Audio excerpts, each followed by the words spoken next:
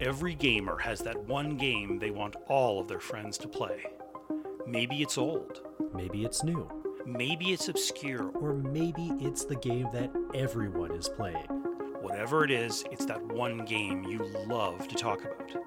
Join us as we ask each other to try this game.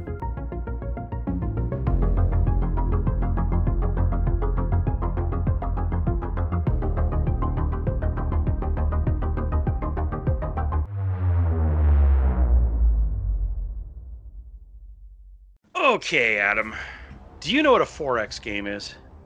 Yes, I do. It's a game where you exploit, expand, oh hell, what are the other two? Explore, expand, exploit, exterminate. Yes, thank you.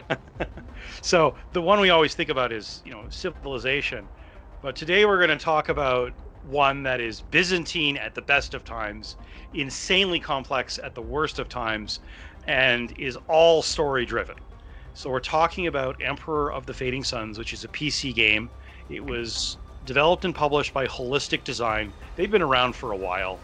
They're long gone now. And they released this Emperor of the Fading Suns in conjunction with a Fading Suns pen and paper role-playing game. And that's still around. In fact, some German company got it, and they just fulfilled the Kickstarter rewards for the new version of it, and presumably it'll be available later. And it's a very, very cool story. This all came out in 1997, and you can actually buy Emperor of the Fading Suns on GOG. Because for the longest time, you had to find an original version of it and patch it, and you tinker with compatibility settings. But GOG has got it running beautifully, including the awesome soundtrack.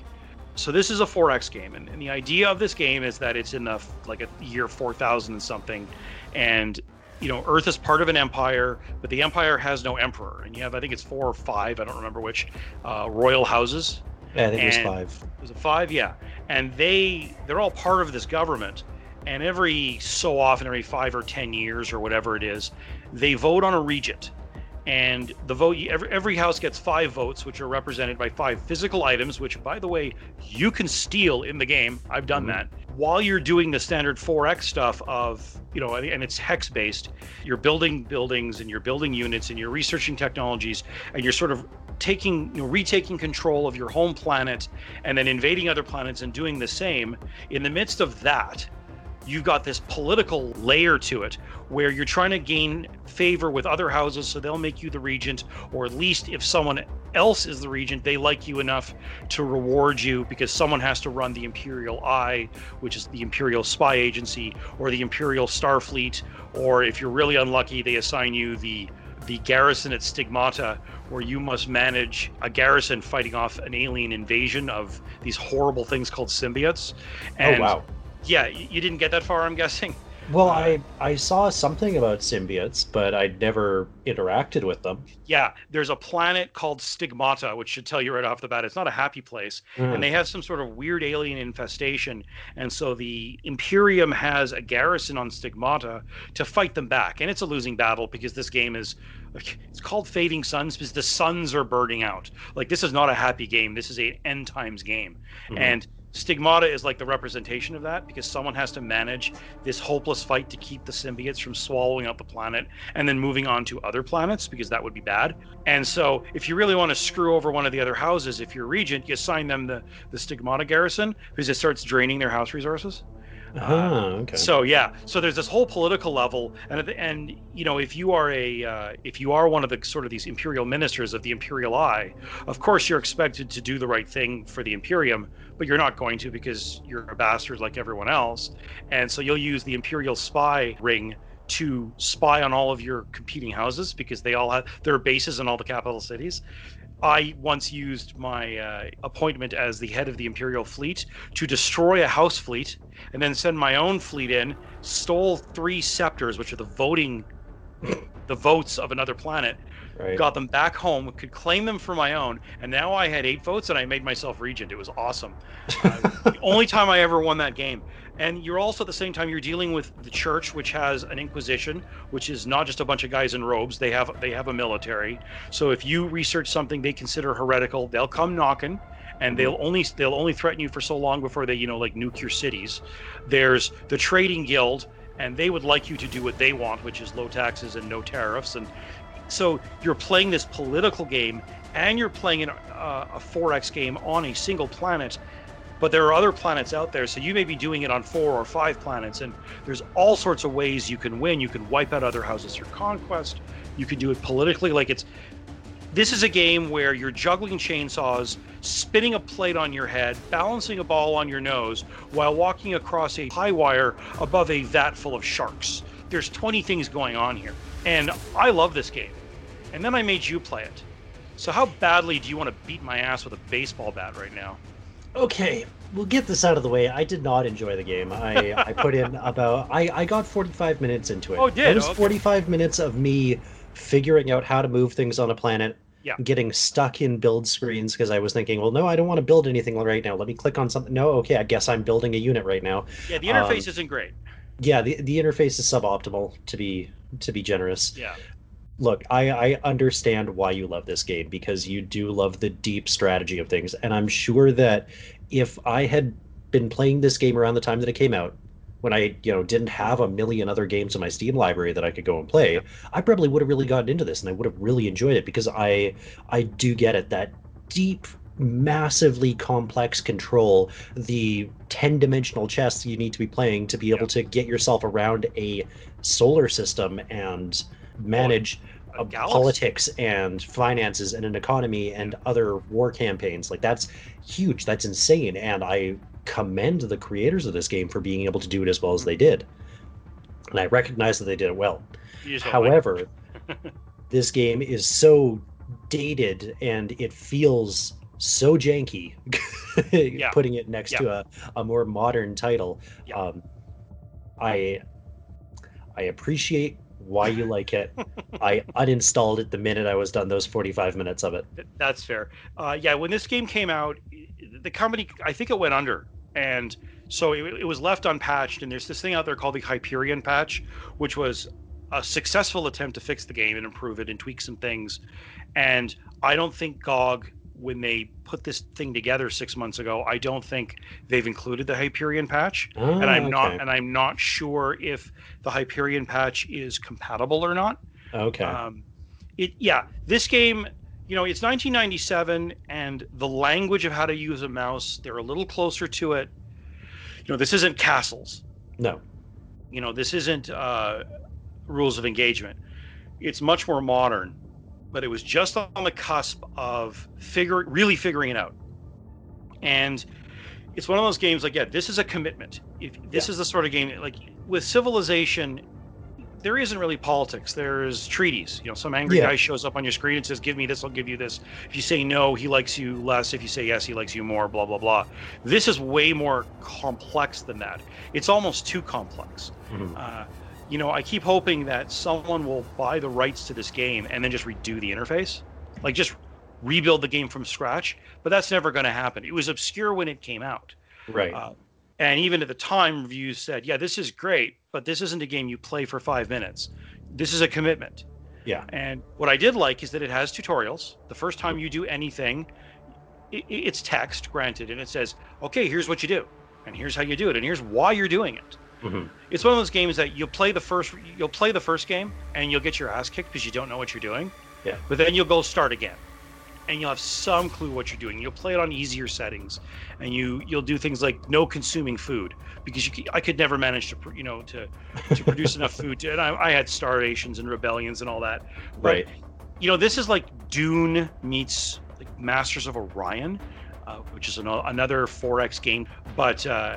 It's got the feeling of Dune in it, with the houses playing against each other, and there's a role-playing element to it because you can choose advantages, but every advantage is a +1 point, and you must be at 0.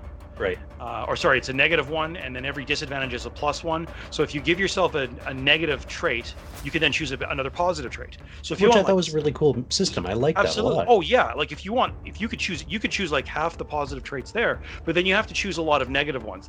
You cannot be a paragon of virtue in this game. Mm-hmm. You also cannot be. Actually, I haven't even tried it. Can you just choose all the negative ones and play that way? That would be brutal. That would just be absolutely painful. Yeah, I mean, I'm sure someone out there has tried it. Like, let's make the Probably. most evil house ever. But there's things like your loyalty is increased to begin with, or your production is better, or your troops have more morale, or whatever. And there's all these different things you're juggling. Like I said, all these chainsaws you're juggling, and in the end, the goal is to become emperor. But you have to be elected emperor, which means unless you're going to wipe out other houses, you need to play politics in this game. And the only time, and I bought this game in 1997, and I played it for years. And in the dozens of games I played, I only ever once managed to become emperor. And I did it by stealing another guy's scepters, destroying another house completely using heretical, like, bioweapons. So I committed genocide. And then I had to, after I had done that, I signed the church charter, deleted all of the research for the heretical technologies, because you can unlearn stuff. Okay. Because, well, sometimes stuff becomes just, you go from step 1 to 2 to 3, you don't need step 1 anymore. Right. So you can delete it from your library, which is a weird way of doing things. But the idea is, let's say you research, I don't know, genetic engineering, and 20 years later the church goes and says, no, that's heretical. Well, you can either tell them to go fuck off, or you can delete it. If you tell them to fuck off, the Inquisition shows up, and eventually they just start nuking you. So, once I'd used heretical technologies to wipe out a house and stole another house of scepters, I got rid of all those heretical technologies. I signed the church charter and then signed the trade guild's charter. So yes, I was emperor, but it tells you in the end, yeah, you're a puppet. Well, yeah. Shit. So I barely won once. Right. We have a mutual friend, and he's a grognard. He's into these high-end games. This is his sort of game, 100%. This is the game. He would love this. Like, he plays Crusader Kings 3. And it occurs to me, this is like a sci-fi version of Crusader Kings 3, but from 1997. Yeah, it's got that same sort of feeling to it, but like, you do all the same stuff. It's just, yeah. I mean, look, Crusader Kings 3 has the advantage of being modern. Being modern, 2 decades of figuring it out. Yeah. I sort of wonder if someone would try some wild adaptation and try and mod it in. I mean, it wouldn't surprise me. There's already extreme mods for Crusader Kings 2 where you could turn it into whatever fantasy world you wanted it to be. So it wouldn't surprise me if there was a mod floating around for it somewhere out there that imported this world into it. Yeah. And I do respect this game a lot. Yeah. It's a heavy hitter. It is absolutely massive for what it's trying to be. But and you have I to want it. the hell out of that. You have to want it. You have to really want it. You have to fall in love with this within the first 10 minutes. I think that this is starting a trend of games that we're going to record is a game that you really need to, if you're trying to play it today, you need to go and look up how to play this. I think it's your best way to start off. This game, I mean, once you sort of know what you're up to, you just sort of, like, again, you play that first game, you play for 30 turns, and you go, okay, I get it. Let me start again now. But that's the same with Civilization, which of course we're going to do at some point. Yeah. There's a lot of games like that where you figure this out, then you go back and you start over. Yeah. And you can get this game, I think at its full price, it's like $7. Oh, okay. When I saw it on GOG, and I just happened to visit there one day, and I saw it, I went, oh, buy! Like, it was almost reflexive. Like, I had it purchased almost before I was fully conscious of what I was doing, because the game is awesome. And by the way, the soundtrack is fabulous. Mm-hmm. It's medieval, not medieval plus EDM dance music like Domina, which, by the way, that game's 6 years old, and they updated it yesterday. I saw that. Yeah, I saw that there was a push for that. But the music is great, and I remember this game came on a CD, which means track 1 is the data, and track 2 through whatever is the soundtrack. That's how old PC games used to work. Mm-hmm. So I ripped it, and I still have the soundtrack. I still listen to it. It's quite good. Oh, nice. Oh yeah, it's super, super good. I'm sure you could find it on YouTube or whatever. But yeah, this is the sort of game where you either really, really like this game, or you're never going to get into it. If you like Crusader Kings 3 and you can live with an interface that's a little rough, the game looks pretty. It's simplistic, like it's all tiles, but the art is nice, like the drawings of the people, and when the Inquisition comes, it's all very cool looking. The setting rocks.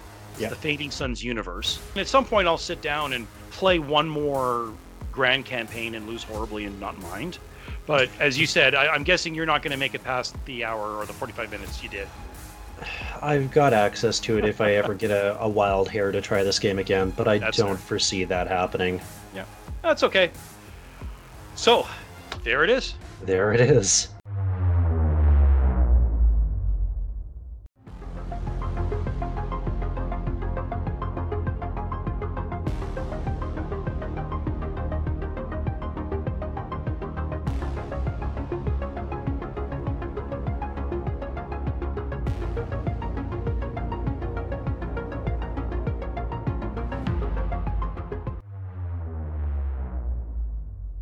Hey, Farron, I think we've come to the establishment that we both like space games, right? Yes. You like making things go really fast and go up into the sky? Yes, I am a pack-led. I like things that go fast. Perfect. Do you like unintentionally murdering a whole bunch of people with these things that go fast? I'm not sure if I like it, but I did a lot of it. Well, that's fair. We're going to talk about Kerbal Space Program today, where you go fast and blow up little green men. So this game was released for Mac, Windows, Linux, PlayStation 4, and Xbox One. It was developed by Squad Studios and published by Private Division, which is a subsidiary of Take-Two Interactive, actually. Oh, cool. Originally, this was released in 2015, and then it got a re-release on the PlayStation 4 and Xbox One in 2016. The enhanced edition with all the extra bits and bobs wound up coming out in 2018. Right now, you can find this on Steam, GOG, and the individual platform stores.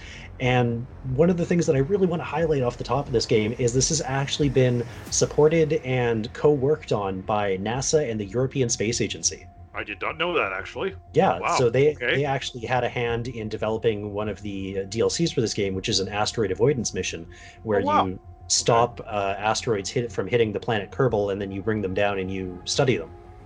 Really cool. Okay. So this game is like the pinnacle of rocketry simulation games, and I don't really know many other rocketry simulation games, so I mean, if it's the only one, then it is inherently the best. But Buzz Aldrin's Race into Space, which was in the 90s, and they made a new one also with his name, which is the same thing, where you get the view, you get the view of the space complex with all the different buildings, and you research, but it was done seriously. Like Buzz Aldrin's, you could play either NASA or the Soviet space program. Okay. And you did historical stuff. This is obviously humorous and fake, but awesome. Well, it's humorous and fake, but the physics are there. Like it is. It is a grown-up game. A fluff game. Oh yeah, this is a very, very grown-up game. This is not just for fiddling around with. This is again falling into sort of the pattern that we've had recently of games that you should probably do a little bit of reading on and watch a video on YouTube, because get a degree in engineering. Yeah, exactly. Well, the first time you jump into KSP, you're just going to blow things up or have things not launch off the launch pad or just not know what the hell to do. It is a very complex game. In recent years, they've added more tutorials, and it has gotten easier to learn things, but I still stand by the easiest way to learn this is by watching a YouTube video and sort of following them and learning that way. So let's hear it, Farron. What did you think of this game? So I bought this game when it came out originally on early access, mostly because I like the idea of just pissing around and having fun. I knew it was not a game I was gonna dedicate any huge amount of time to.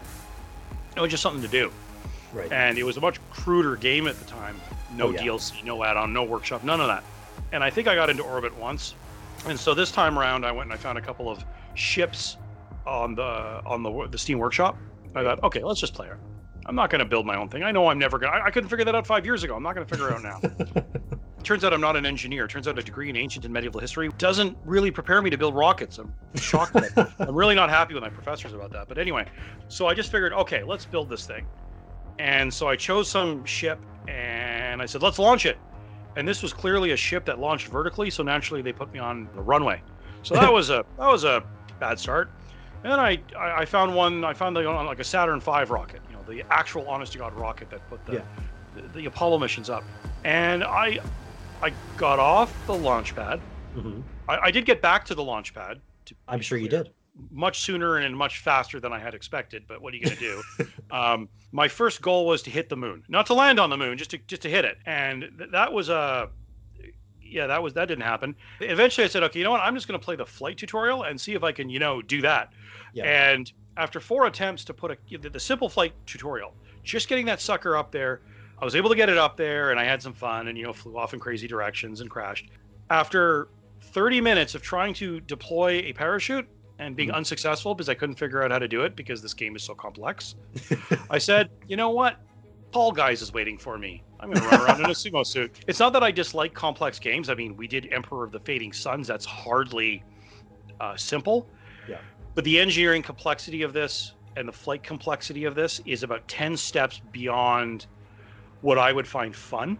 Mm-hmm. But I look at this game and I think most of my friends in university were like engineers and computer guys, and they were people who played Buzz Aldrin's Race into Space. And I look at them and I think, this is their game. Like, this is for them. This is for my engineering friends. This is not for me. So not for me. For me, a space simulator is Star Wars Squadrons, which we're doing at some point. Still got to play that new stuff. I still haven't played the new ships they added. But anyway, I adored that game. It's an amazing game. So good. It's not as awesome as Empire Strikes Back for the Atari 2600, but no, actually it is. But we talked about an Atari 2600 game, and that was great. And this is like, it's so far on the other extreme. Yeah. I respect the hell out of it, but it befuddles me. I am not smart enough to play this game, and I have a big brain, but I am not smart enough for this game. I contend that if I can play this game, you can play this game. It just takes learning. It's not about how smart you are. It's just, I just need an engineering degree. No problem. I'll be right back. Well, I don't have an engineering degree either, but you watch a few videos and learn the basics, and you learn that, okay, well, you need to take off your rocket and you need to head east, which is the way that the Earth is, or the Kerbin, the planet, is spinning. Yeah, not Earth. Yeah, sure. No, not Earth. Yeah, so that you get a rotational boost from the planet's speed. Mm-hmm. You have to incrementally angle yourself off to the side. You need to learn things like what apoapsis means and periapsis, what the highest and lowest points of your orbit are, and how to manipulate those.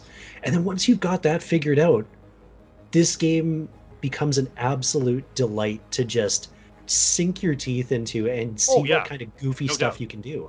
If you liked the movie Apollo 13, or you liked The Right Stuff, either the original great film or I know they just redid it as a series, or what was the alternate history one they did with on Apple TV, For All Mankind, which imagines what if the Russians had beat the Americans to the moon. And if you like that sort of show where you like the story of engineering, especially if you really loved From the Earth to the Moon, this is your game. Like, this is your game.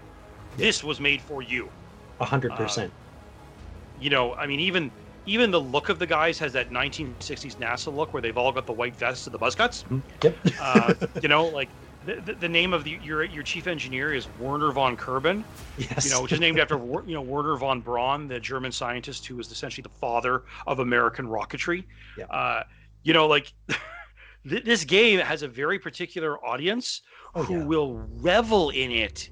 And you look at this, you go, my God. I mean, I looked at what was available now compared to what was available when I bought it in early access. Mm-hmm. I mean, it's 20 times the game. And it's so impressive to see the improvements they've made. Because my understanding is it's just I think it's a handful of dudes in Mexico City who made this. More or less. I'm sure there's more now. And my understanding is they're working on Kerbal Space Program 2. Mm-hmm. But that's endlessly delayed because a game like that can't be easy to make. No. But it's hard not to respect this game for what it's trying. But I wish it would just try it with someone else. That's sorry. Fair. This game will have endless levels of complexity that you can get into.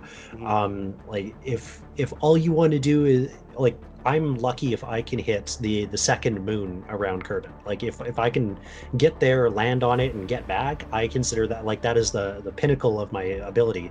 I have tried to make it to their analogy of Mars. It's called Duna.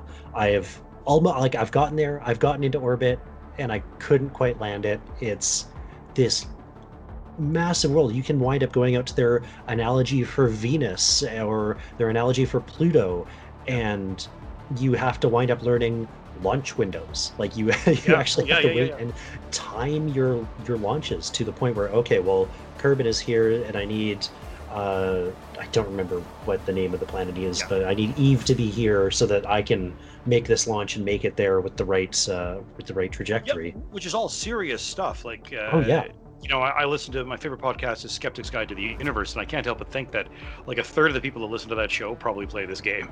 probably. I know all the hosts have because it's that sort of game.